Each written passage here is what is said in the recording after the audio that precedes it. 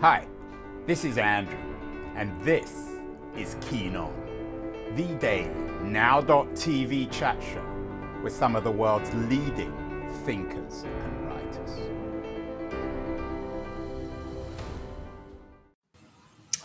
Hello everybody, it's December, it's February the 15th, 2022. It's a tough time to be a CEO these days. CEOs get a lot of flack. They get overpaid, of course. The Elon Musks and Jeff Bezoses of the world, enormously rich. But we live at a time where CEOs have to make incredibly difficult decisions on an ongoing basis. They are the modern Argonauts, I guess, of our corporate age. Imagine if you're the CEO of Spotify. Daniel Ek, the Swedish-based music and podcasting platform. Recently in the news, Joni Mitchell and Neil Young both decided to boycott Spotify because of their so-called Joe Rogan problem. Joe Rogan having a popular $100 million podcast series on Spotify in which he's supposedly promoting unscientific advice on the vaccines, but Spotify has other problems too. The Washington Post tells us that the reeling music industry has resulted in the struggles of working musicians who supposedly are exploited by Spotify. Meanwhile, lots of fake lyrics show up on Spotify, including from yesterday, My Bloody Valentine and the Cocteau Twins. Some people believe that Daniel Ek at Spotify should let anyone on their platform. After all, everyone's free to express themselves. Others strongly disagree. Spotify, of course, responded after the Joni Mitchell, Neil Young boycott. Rogan responded too. He actually stayed with Spotify, even though being offered $100 million to go somewhere else. One of the responses of Spotify was to invest $100 million in content from underrepresented creators. That was what part of a memo from CEO Daniel Ek suggested. But according to Quartz, there was perhaps an unwritten message in the memo from the Spotify CEO about Joe Rogan, about how to run the company. Neil Young wasn't very impressed with Ek's memo, suggesting to his fans that, and indeed to Spotify employees, that they should get out of that place before it eats up your soul. Now, I'm not sure if we should necessarily feel that sorry for Daniel Ek. He's an extremely wealthy man, probably close to being a billionaire, but nonetheless, we do live in an age of extremely difficult decisions for CEOs, and that's the subject of our discussion today. My guest is Eric Kleiner. He is CEO of a consultancy called YSC that focuses on HR decisions, particularly associated with CEOs, and he has a new book out, Difficult Decisions, How Leaders Make the Right Call with Insight, Integrity, and Empathy. I guess the subtitle should be How Leaders Should Make the Right Call. They don't always make the right call. Eric is joining us. Eric, where are you talking to me from? Speaking to you from Brooklyn, New York today, Andrew. Brooklyn, New York. So let's pile in on Daniel Ek, Eric. What kind of grade does he get from you in terms of his response to this crisis, which in part is really not his responsibility? All this stuff happened to him as the CEO. You can't blame him for the Neil Young or the Joni Mitchell brouhaha. It's a great question. I think I'd probably give him a fairly low grade, though. CEOs have things happen to them every single day, and part of our job as leaders is to make sure that we're able to respond to the demands of a very wide variety of constituents. There was a time not so long ago where the priority was, how do we make sure that we can respond to shareholders first, foremost, and always? But now we know from things like the Business Roundtable, from the commitments of lots of CEOs and organizations around the world, to diversity, equity, and inclusion, and environmental and social governance, that there are stakeholders and priorities that go just beyond investors. What's a stakeholder, Eric? I always hear this word. It always gives me the creeps. What does it mean? Don't let it give you the creeps, Andrew. It's just somebody who has a vested interest in what your company does. And it makes sense that that an investor would have a vested interest, but an employee has a vested interest too. A customer has a vested interest too. Anybody who is interacting with or engaging with the company, maybe the community that they're a part of, the places that they operate around the world, they're all stakeholders of the company. They have something to care about with regard to what the company does. Okay, so let's go back to Spotify and Daniel Ek and his stakeholders and his critics and Joni Mitchell and Neil Young and Joe Rogan and all the rest of it. You said you give him a low grade. Is it above a C? Would he get a B minus perhaps, or is it below a C? You're being generous. It's below a C, and here's why. What Daniel Ek did was to try to have it both ways. He said, well, listen, I don't believe in what Joe Rogan says, but I think we need to give free speech to everyone on our platform. We certainly don't want to be seen as censoring or canceling anybody. The problem is Spotify doesn't give a platform to everybody who wants it. They give a platform to artists, entertainers, and thinkers who make money for them.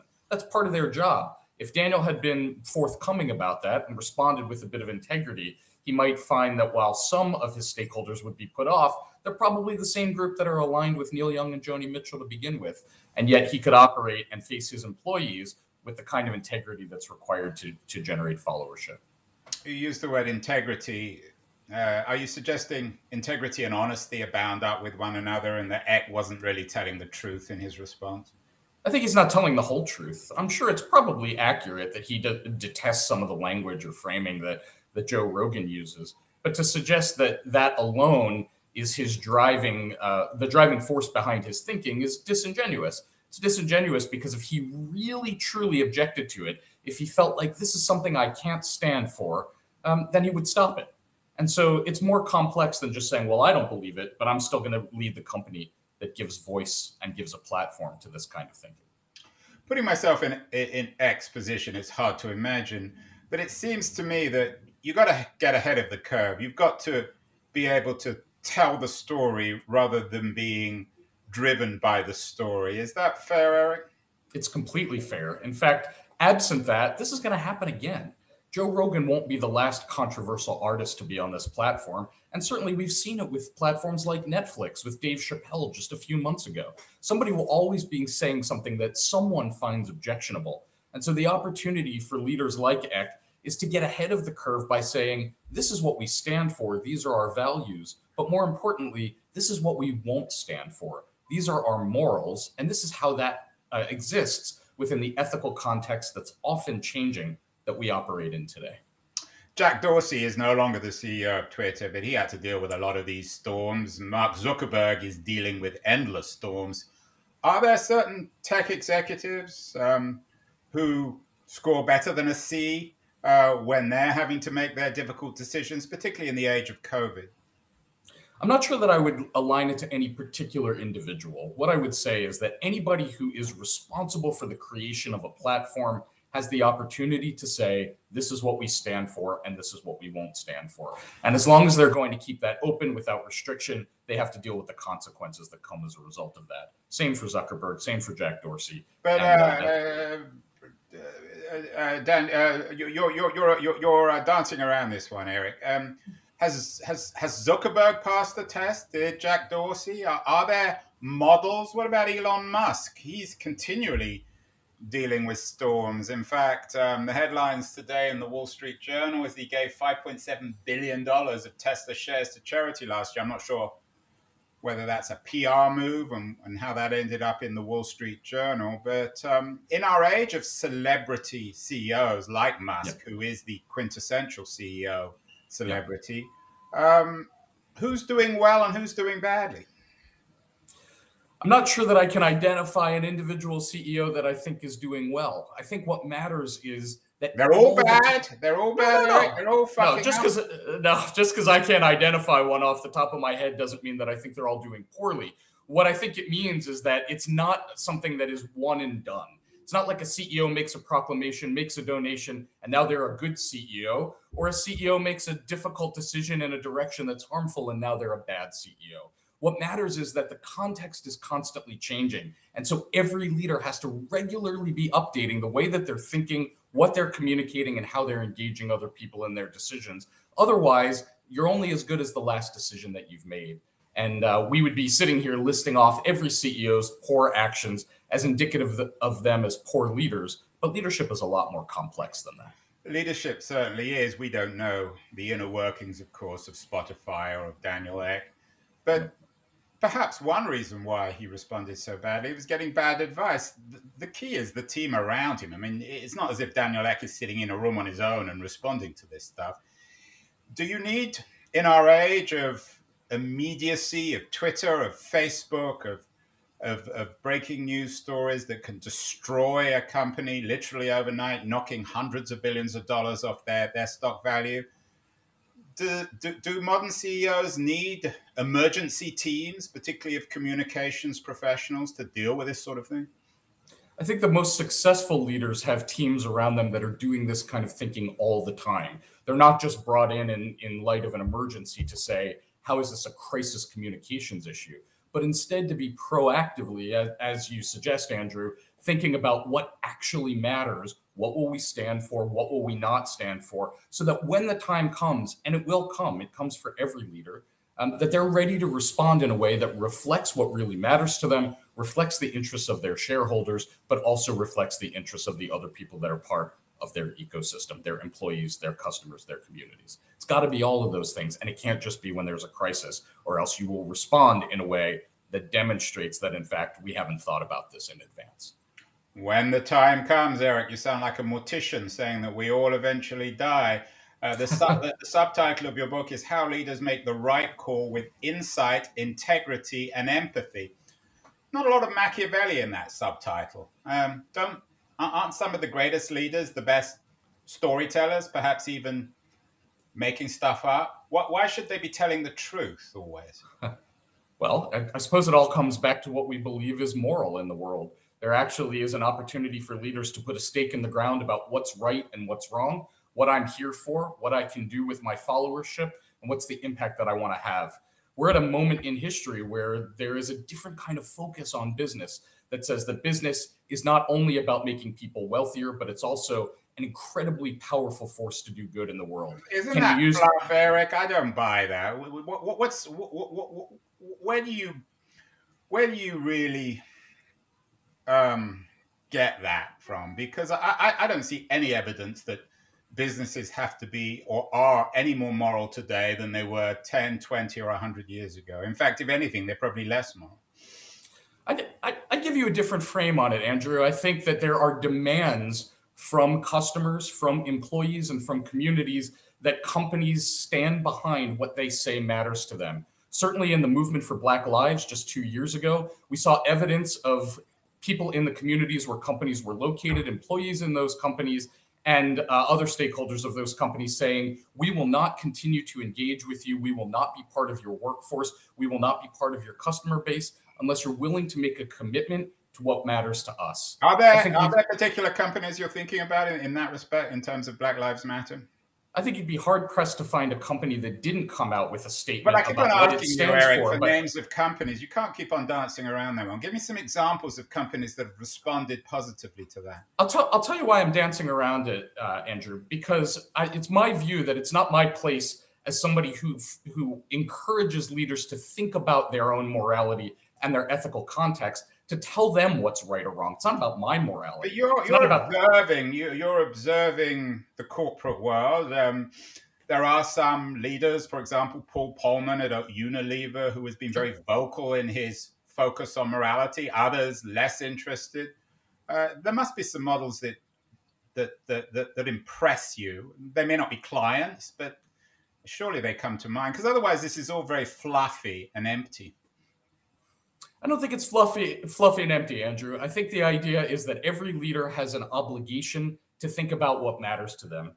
What's the message that they want to put out, and what do they want their company to stand for? We can give you lots of examples of things like companies like Best Buy, where Hubert Joly has put out his framework of leadership prior to becoming the executive chairman and then to eventually retiring, and Corey Barry following soon after him, making changes in their engagement with the environment, in their engagement with sustainability, with diversity, equity, and inclusion. Companies like Ralph Lauren that have made a different kind of engagement with their customers under the leadership of Patrice Louvet. I think the point that I'm trying to make is that every leader has a kind of morality, whether they are aware of what it is, whether they operate with it with intent, and whether they do it in a way that benefits their customers, their communities, and their employees, is something that will continue to be a defining feature of leadership in this era.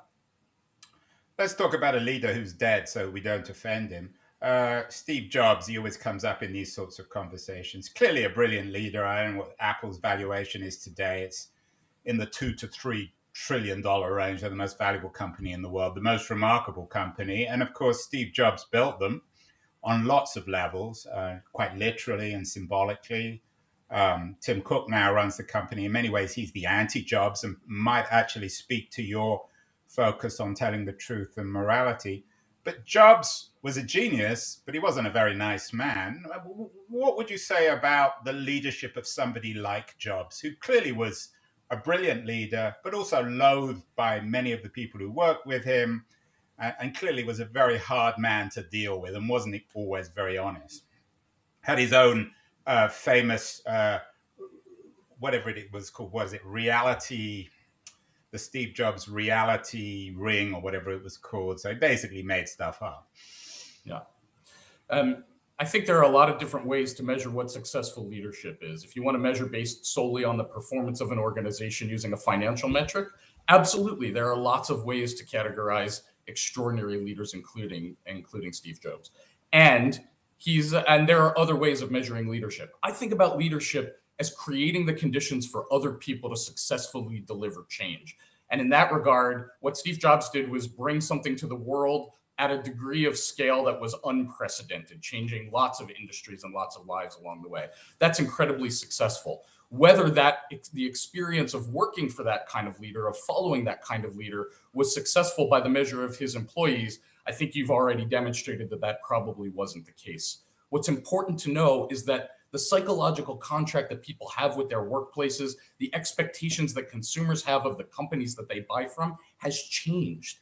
And so the kind of leadership that Steve Jobs showed would not work today in the same way that it did during his lifetime, because the world is not the same that it was. So the world has changed. Everyone, Eric, as you suggested, is more sensitive, perhaps more vulnerable, and certainly more willing to articulate their anger, their sensitivities. There was a piece I found on MarketWatch this morning, one IBM executive called older workers dino babies in company emails, according to age discrimination lawsuits. Is interesting because it reflects the way in which companies are very vulnerable to lawsuits.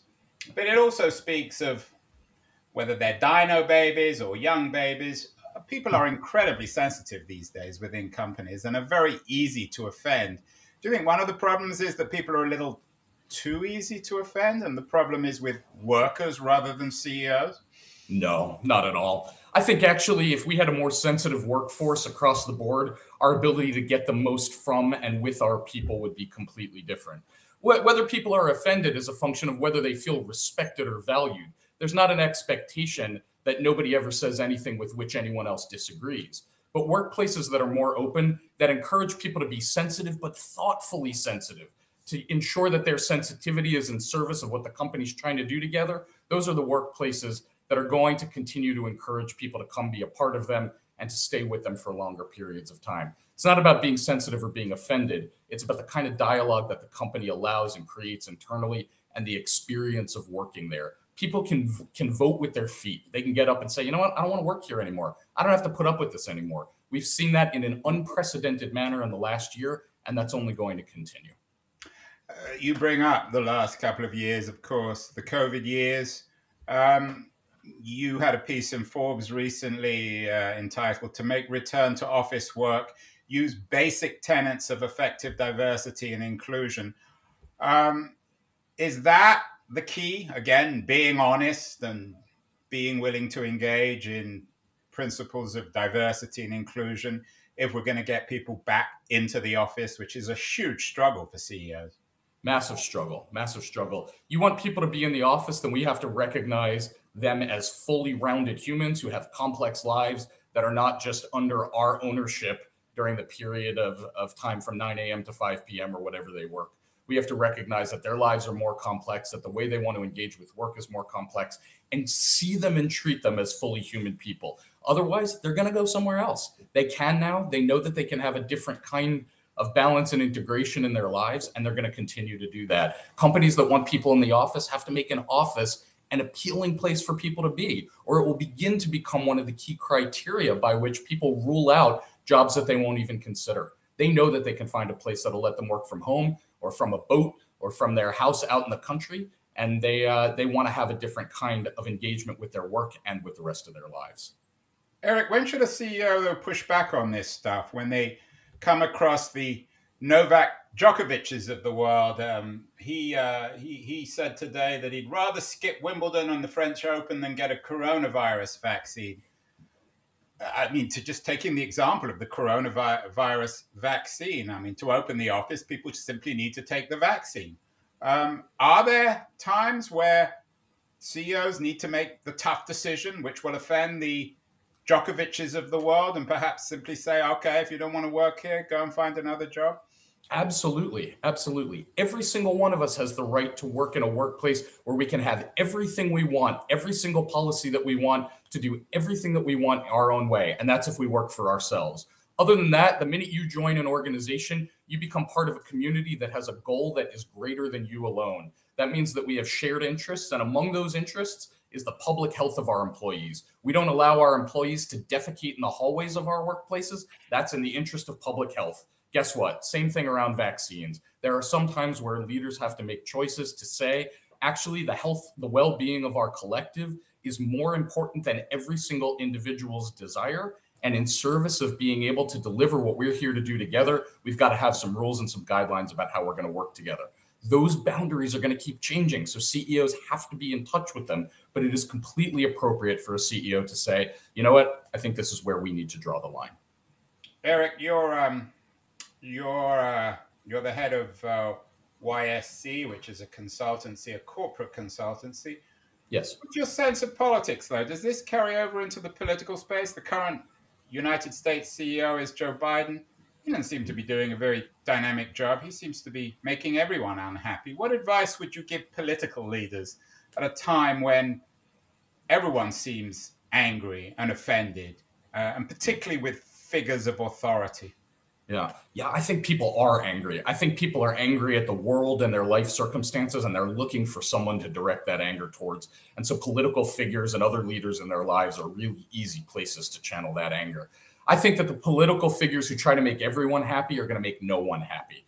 And so the best thing that any political leader can do, same thing that I said for a corporate leader, is to be really clear about what you stand for, what you won't stand for, and what your constituents, call them stakeholders, call them constituents, what the people that have a vested interest in what you do have to say about all those things. You're never going to make everyone happy, but can you make enough people happy to be able to achieve your agenda? I think if you're clear about what that agenda is, you absolutely can. Do you have political models for that? We had a show recently about Winston Churchill. He may not have been the most decent of men, but he was a brilliant storyteller, which explained, I think, his political success, although it also perhaps made sense of a lot of his political failures. Are there particular storytellers in a corporate, sporting, entertainment, or political space that you think we can learn from in this sense? Actually, I think I'm going to give you an opposite answer this time. Rather than saying there's no one that I want to name, there's probably everyone that I'd want to name here. Virtually every leader at some point has to figure out how to be a brilliant storyteller who captures the imagination, the attention of their audience. And so you see people, in fact, some of the most highly objectionable people, some of the folks that are the source of these controversies, even somebody like Joe Rogan, not a political figure himself, but certainly someone who traffics in political content, telling a story in a way that appeals to people. Donald Trump, a leader who managed to tell a story in a way that captivated his constituents. On the other side of the aisle, Alexandria Ocasio-Cortez, somebody who taps into her own story and who tells the story of what she believes that the government needs to accomplish in a way that connects with her voters. The divisions that we're seeing are a function of people having really different kind of life experiences. And so people will always connect with storytellers who are able to capture their imaginations, capture the reality of their lived experiences, and do it in a charismatic way. What about Donald Trump? I think Donald Trump's masterful at the art of captivating people through storytelling. Now, whether that translates into execution, whether that aligns with the morality of many of his constituents while he was the president of the United States, and whether there is integrity to that storytelling, entirely different matter. Not my place to comment on. But in terms of the power of his storytelling, absolutely masterful. Eric, I keep on calling you Daniel. That's a Freudian Eric, thinking you as Daniel Ek. Spotify guy, yeah. Yeah. Eric is the CEO of YSC, a 250-person consulting business.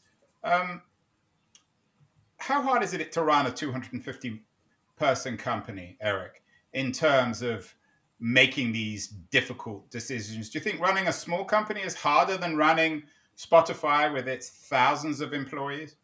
No, I don't think it's harder by any stretch. The more people you add into the mix of any system, the more complex that system becomes. But I think it's got its challenges. There are plenty of difficult decisions that we make every day about when do we want our people to return to office? How do we make a decision about vaccination?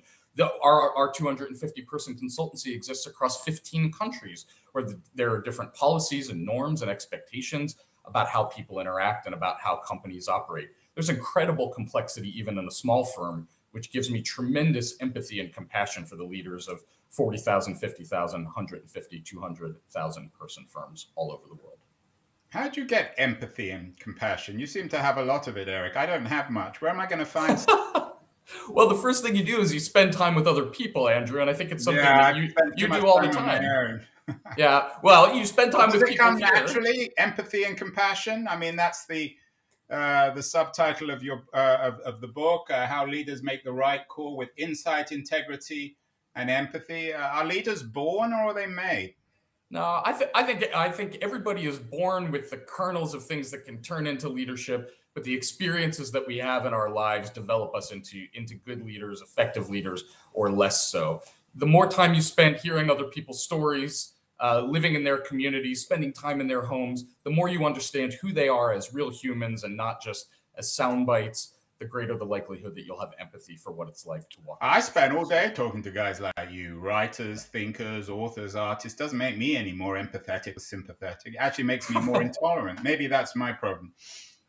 Too many stories from too many people. What you need is the real lived experience. We'll have you over for tea, and then we'll see if you develop a little bit of empathy for me that way. We'll have you over for tea. You mean in New York? Yeah, why not? We have tea in New York. And how would you make me more empathetic over tea? Just by sitting and asking you to tell me about the story of your life and giving you an opportunity for me to tell you about mine. I think there are things that none of us would expect in the lives of everyone that we encounter. And the more that we understand those complexities and those realities and how they affect the way that we see the world, the more we develop compassion for one another. And how different is that, Eric, from therapy? Me just going to a therapist and talking about my life. Well, I'm not trying to heal you. I want to understand you. I think a therapist is we're not in the healing business. You're just understanding. But you are trying to heal me. You're trying to make me more compassionate. Well, I don't know if I'm ready to take on trying to make you more compassionate, Andrew. But you've given up already, Eric. It only took 20 minutes. It only took 20 minutes. Some people living beyond the pale. Yeah. I don't have integrity, insight, or empathy, but many people do. And Eric's new book, Difficult Decisions, How Leaders Make the Right Call with Insight, Integrity, and Empathy, I think is a relevant book for probably everyone except for me. Congratulations, Eric, on the book. What else should people be reading in these compassionate, empathetic times? Yeah, well, maybe not yet. Post-COVID age, as we hopefully slink out of this terrible last 2 years. I think anything that helps people to understand folks who are different from them in some way is a great way to develop that empathy and compassion. And that's the stuff that I would recommend people read. What do I mean by that? Yes, read business books. Read Hubert Jolie's The Heart of Business. It's a fantastic book that'll give you a sense about meaning and purpose in a Fortune 100 company, but also read fiction. One of my favorite novels of the past year is Donnie Walton's The Final Revival of Opal and Nev, a terrific story about two musicians coming together in the 1960s between the US and the UK and developing a reputation that preceded both of them and that would affect both of their lives for decades to come. A scintillating read with a fantastic historical backbone, one that'll give you empathy and compassion for lots of people with lives. So we need to escape ourselves. Maybe that's my challenge. Do you think I have more or less empathy than Joe Rogan? I think Joe Rogan makes a lot of money by not demonstrating empathy, whether he has it as a person. Yeah. Are you suggesting I don't make a lot of money? I have no idea how much money you make, but I bet you could be even less empathetic than Joe Rogan if you try, Andrew.